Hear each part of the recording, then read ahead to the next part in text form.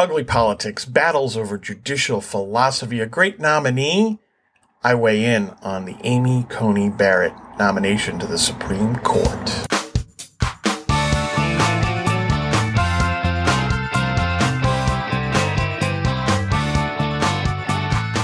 Hey friends, welcome to the Press Club C podcast. I'm Ray Keating. This episode is brought to you by my forthcoming book, Vatican Shadows, a Pastor Stephen Grant novel. More on that later.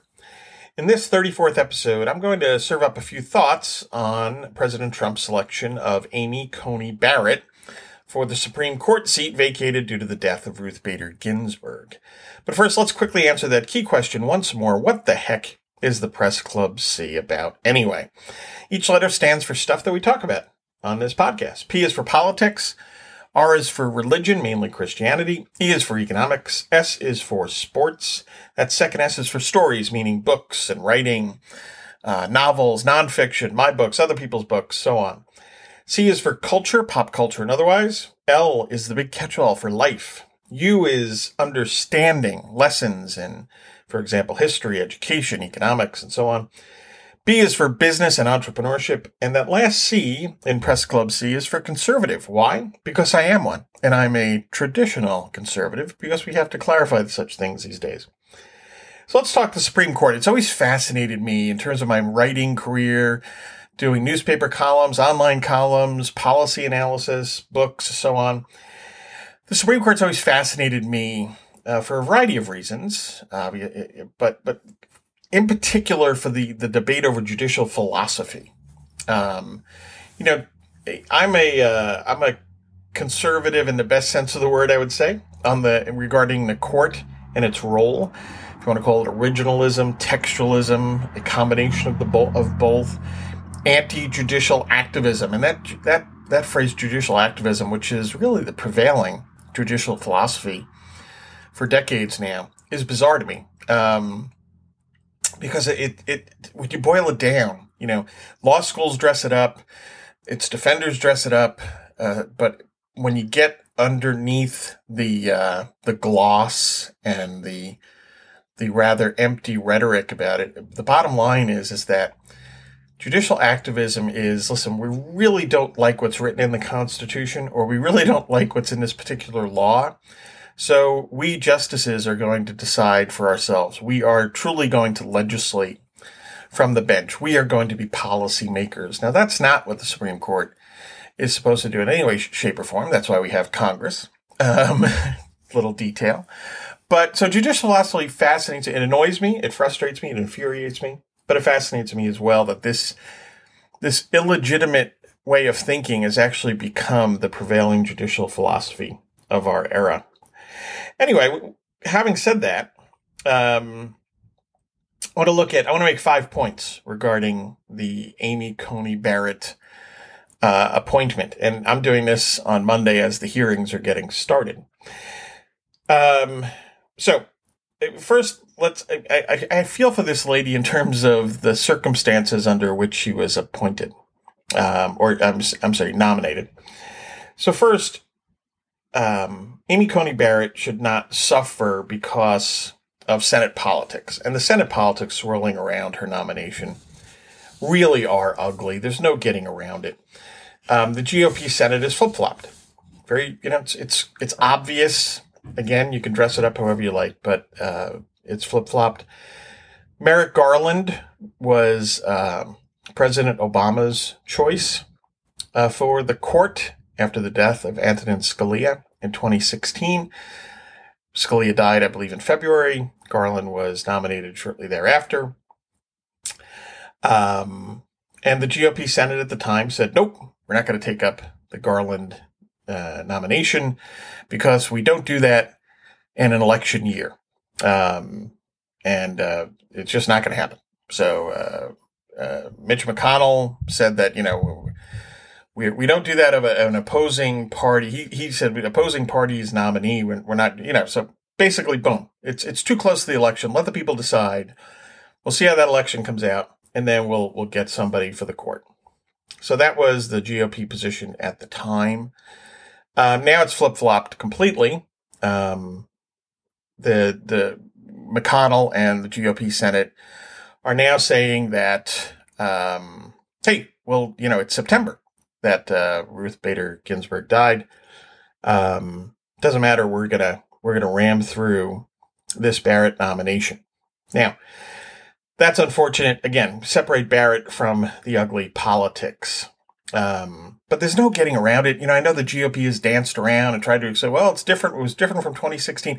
Arguably, if you look at it honestly, this is worse than 2016 because it's so close to the election that it's hard to make the case that according to their 2016 view that they should be taking up the Barrett nomination before the election here. So, it's interesting. I think it was Time magazine, Time.com, and a few others have neatly pulled out what various GOP senators and others said, because the Democrats are flip-flopped as well, by the way. So now they're making the argument that basically the Republicans made in 2016, and you get the point. So it's we're immersed in political flip-flopping on this issue. But anyway, Time.com did a nice job of, hey, what did some key GOP senators say in 2016? What are they saying now? And the contrasts are striking. However,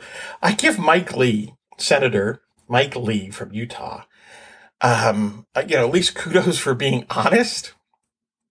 This is what Lee said. Couple of quick quotes. This is what Lee said in 2016 regarding the Garland nomination. Quote, "The Senate is a political body, and it's put into the appointment process for a reason. It shouldn't be surprising to us that the Senate has chosen to exercise its power and let the next president fill this vacancy." Right? So that's what he said in 2016. Now, what does he say today? It's very interesting. From a statement in September he put out. In 2016, President Obama nominated a replacement for Justice Scalia. My Senate colleagues and I gave our advice and consent on the nominee consistent with the Constitution by rejecting him. This year, President Trump will nominate a replacement for Justice Ginsburg, and consistent with the Constitution, we will again give our advice and consent. If we like the nominee, we will confirm her. If we don't, we won't. It's that simple. You know what? For Mike Lee, at least he's stayed consistent. For Mike Lee, it's just purely politics. It's the politics of the Senate. That's that's his take. Deal with it. It might be ugly, but there you go. So that's number one. My first. Second, Barrett also shouldn't suffer because, quite frankly, it's Donald Trump who nominated her. Whether you like Trump or not, you have to recognize that he's deeply divisive. And he has been he has been completely dismissive of the understandings of his office, the limitations of his office. I would argue, in many ways, respect for his office. He's not a person well acquainted, let us say, with the Constitution, nor would I say a person well acquainted with judicial philosophy. So having said so you have to understand that. And whether you like his policies or not, and whether you like this nominee or not, come on, folks, this is the reality of it. Now, it's interesting, the list, because remember, he put out a list of judicial nominees back during the 2016 presidential race, right? So he's like, hey, if you elect me president, here's a list of people that I will pick from. Now, the list, I believe, was put together by people at the Heritage Foundation and Federalist Society. So it's a great list. It was a great list, and it remains a great list from what I've seen of it. But it was released for a reason, because he was mistrusted by conservatives, social conservatives. So this was a way for the Trump campaign to placate many people in conservative circles and to get them behind the Trump nomination. And it worked, right? But understand, the list was there for a reason. He couldn't be trusted otherwise. That was the feeling at the time. And that's why the list was put out. So when you hear criticisms like, I think there was a Wall Street Journal, somebody said, hey, Joe Biden, where's your list? well, nobody put out. Presidents and nominees obviously have their lists, but they've never put them out before. And, why would Joe Biden have to put it out, quite frankly? The only reason it was done was for political reasons in 2016. And quite frankly, the list is kept as it's a reminder from the Trump White House to certain people in conservative circles that, hey, see, when these openings on the court come up, these are the people that President Trump will pick from. And you know what? I guess we give President Trump for sticking to the list, which is a good thing. But again, this process of the flip-flopping GOP Senate, how the Trump White House has gone about this, should not reflect poorly on Amy Coney Barrett. And this is my third point. The nominee, she needs to be separated from the politics that resulted in her nomination. Why? Because she's very qualified. She even got a thumbs up as well qualified from the American Bar Association. That doesn't happen all the time for conservative nominees. She seems to be a person of high character, a sound jurist, critical. She has a respect for the Constitution as written. These are all vital aspects of who she is and who she is as a jurist and a person. I'm going to quote from her when she spoke at the White House, when she accepted the nomination. This is what she said, quote, "I clerked for Justice Scalia more than 20 years ago, but the lessons I learned still resonate. His judicial philosophy is mine too. A judge must apply the law as written. Judges are not policymakers, and they must be resolute in setting aside any policy views they might hold." Close quote. Bravo. Good stuff. So this is why, she needs to be separated from this ugly political process. And as a nominee, she deserves support. Now, number 4 on this, and the other side of the political aisle, in terms of political ugliness, are those among on the left and Democratic Party threatening that if this nomination goes through, and she's approved, hey, how about packing the court?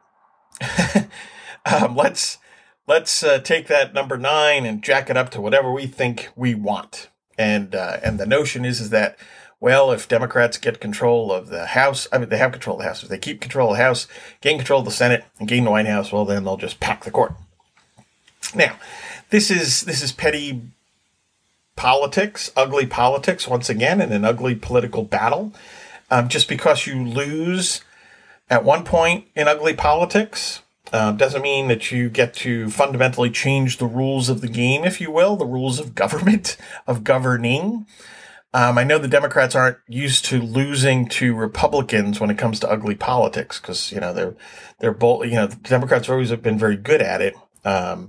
And in this case, it looks like they're going to lose. But that doesn't mean that you blow up the judicial system, in effect. FDR, of course, tried it, and Democrats still love FDR, but that hurt him politically. He took a hit.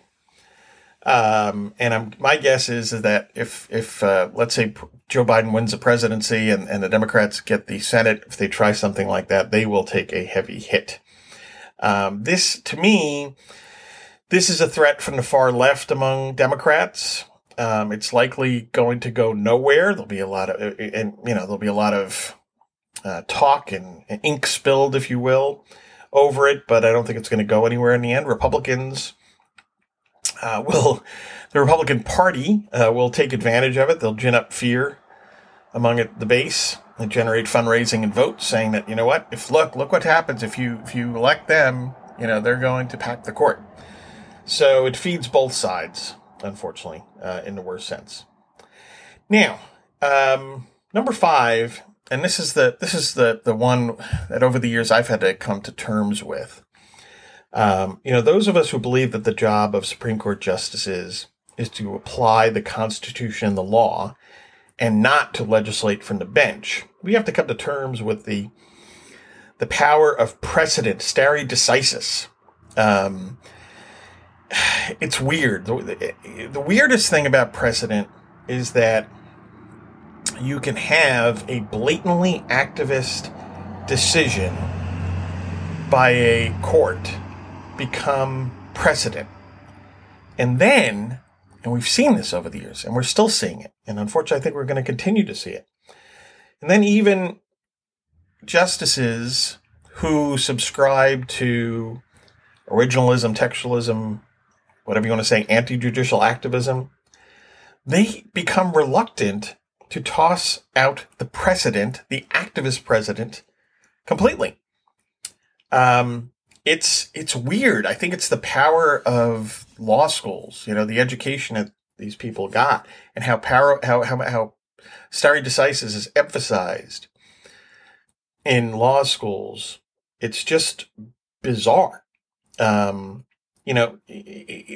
decisis does not outweigh the actual Constitution and the law. At least it shouldn't. But, it feeds the, judicial activists have a very clear reason for emphasizing precedent, stare decisis, because of what we're talking about here. You can have an activist decision that totally disregards what the Constitution says, but the judicial activists will say, well, once a decision is made, it's a precedent, so you got to stick with that.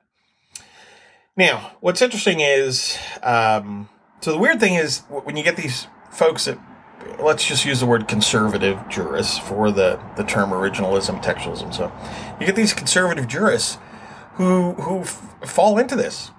One who clearly hasn't is Clarence Thomas. This Supreme Court justice has been the exception. He is a true constitutionalist.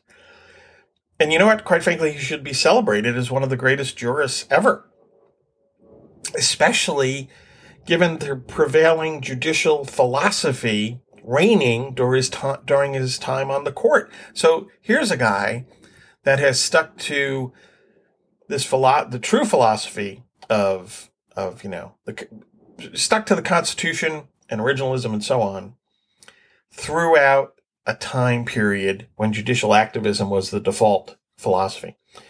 He has clearly taught that what matters is what the Constitution and the law actually say. He once noted that the job of a Supreme Court justice, and here's a quote, is modest. We interpret and apply written law to the facts of particular cases. Well, hey, I'm a Supreme Court justice. I don't want to be modest. I've got a lifetime appointment here, right? I'm going to do what I want. That's the judicial activism taps into that arrogance, that desire for power and influence, that certainly that lifetime appointments in the Supreme Court, that people can succumb to, can be tempted by, and most of them succumb to it. So again, that's a powerful point by Thomas. Again, making the point, he has made clear that stare decisis again doesn't outweigh the actual Constitution. Again, he wrote at one point, if the court encounters a decision that is demonstrably erroneous, that is, one that is not a permissible interpretation of the text, the court should correct the error. He continues on a little bit later. When faced with a demonstrably erroneous precedent, my rule is simple. We should not follow it. Now, I think to a lot of us, that's the reaction to that is, well, yeah, of course. That's your job. But that's not the reaction in law schools across the country. That's not the reaction of most justices on the Supreme Court or judges throughout the system, quite frankly. And I think you have to, this is where conservatives get frustrated. They're like, hey, this person walked the walk, talked the talk, and then got on the court and did something different. So you have the ones that, Justice Souter, who just kind of seemed to flip-flop when he got on the court, and some other folks, Anthony Kennedy, right? Ugh, both of them. But you have others that, that have been less blatant and have made incremental moves back to the Constitution, if you will. But we're left scratching our heads. Why is it that they won't follow Justice Thomas in his clear thinking here? And that's because I think, again, law schools and what they've been taught and emphasized hammers away that precedent, stands on the same plane, rests on the same plane as the Constitution and the law. And that's ridiculous. So the question with Barrett, if she's approved, and if she's okayed by the Senate, and I expect her to, will she join Thomas? She's not going to be a judicial activist. That's pretty clear. Well, we thought that about Souter as well and Kennedy. But anyway, this is the roll of the dice with the Supreme Court justice. But let's assume that, she's not going to be a judicial activist. So will she join Thomas in respecting the Constitution over wrong-headed president, activist president? Or will she join the other court members that are conservative? They're not judicial activists, but at the same time, they lean towards some degree of respecting precedents to the point that even precedents based on pure judicial activism. This is the question ultimately. This is what we conservatives who want to see the Constitution respected by the Supreme Court have to come to realize and wrestle with. And I'm not quite sure what the answer is. I mean, I was reading some of her stuff, her writings, and she does at one point, I mean, this is distressing. It's going to be distressing for lots of folks, but she at one point said that she does not expect that Roe v. Wade will be overturned. So that, take it for what it is, but she did write that at one point, which raises the question of, is she going to be a Thomas or is she going to be fit in this other group? And if she fits in the other group, we're protected against, I think, overt judicial activism going forward. We might regain some ground for the Constitution. But in terms of getting back to what the Constitution actually says on a host of issues, especially hot-button issues, I'm not quite sure where we are on that, quite frankly. So listen, I certainly hope she follows Clarence Thomas, but unfortunately I have my doubts. So, well, that's a positive note to end on. And, well, how about a positive note? Well, let's look. You know what's positive? My new novel is coming very soon. So, in fact, and you can pre-order Vatican Shadows, a Pastor Stephen Grant novel, right now. So what's it about? Well, without giving too much away, the story deals with the fact that more than 500 years ago, two men, Jan Hus and Martin Luther, tried to bring about change in the church, in the Catholic Church. They suffered as a result, with one actually burned at the stake. So in this book, the story, the kind of the foundation of the story, the background, however you want to put it, the question is, could a modern-day pope transform these reformers from heretics to heroes in the eyes of the Catholic Church? The reaction? Well, shadowy figures inside and outside the Vatican oppose Pope Paul VII's efforts and stand willing to do anything to stop him. Who does he turn to for help? Well, the Pope turns to Stephen Grant, the Lutheran pastor, former Navy SEAL, and one-time CIA operative. This is edge-of-your-seat stuff, action, theology, all sorts of good stuff, romance, personal relationships. It's all in there. You can pre-order Vatican Shadows right now, the Kindle edition, at Amazon.com, or you can pre-order signed books over at RayKeatingOnline.com. So please check out Vatican Shadows. And while I'm talking about it, make sure you're caught up on the first 12 Pastor Stephen Grant thrillers and mysteries before Vatican Shadows hits the market. Hey folks, thanks for listening. Your feedback and suggestions are always most welcome. Please check out my various endeavors and books, including columns over at KeatingFiles.com, my other podcast, Free Enterprise in 3 Minutes. My latest nonfiction book is a collection of columns and essays behind enemy lines, conservative communiques from left-wing New York. And yes, there's some stuff in there about the court and judicial activism and so on, so please check out those essays, that book. along with the Pastor Stephen Grant thrillers and mysteries, and my other recent nonfiction book, Free Trade Rocks. They're all available over at Amazon.com and at RayKeatingOnline.com. And guess what? New to-do list solution planners also can be pre-ordered for 2021.